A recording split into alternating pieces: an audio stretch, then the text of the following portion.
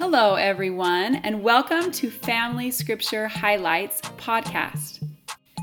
In this podcast, we'll study the Articles of Faith and Declaration 1 and 2. Today we studied the Articles of Faith.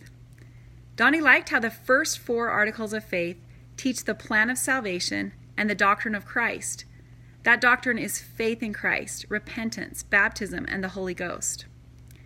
He also liked that only those who are called of God can preach the gospel and administer in the ordinances.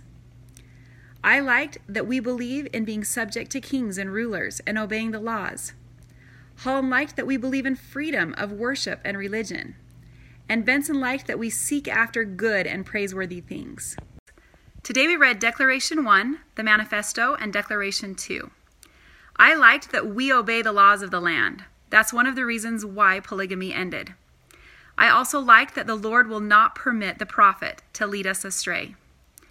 Donnie liked that the revelation for all men to receive the priesthood came after much prayer and pleading.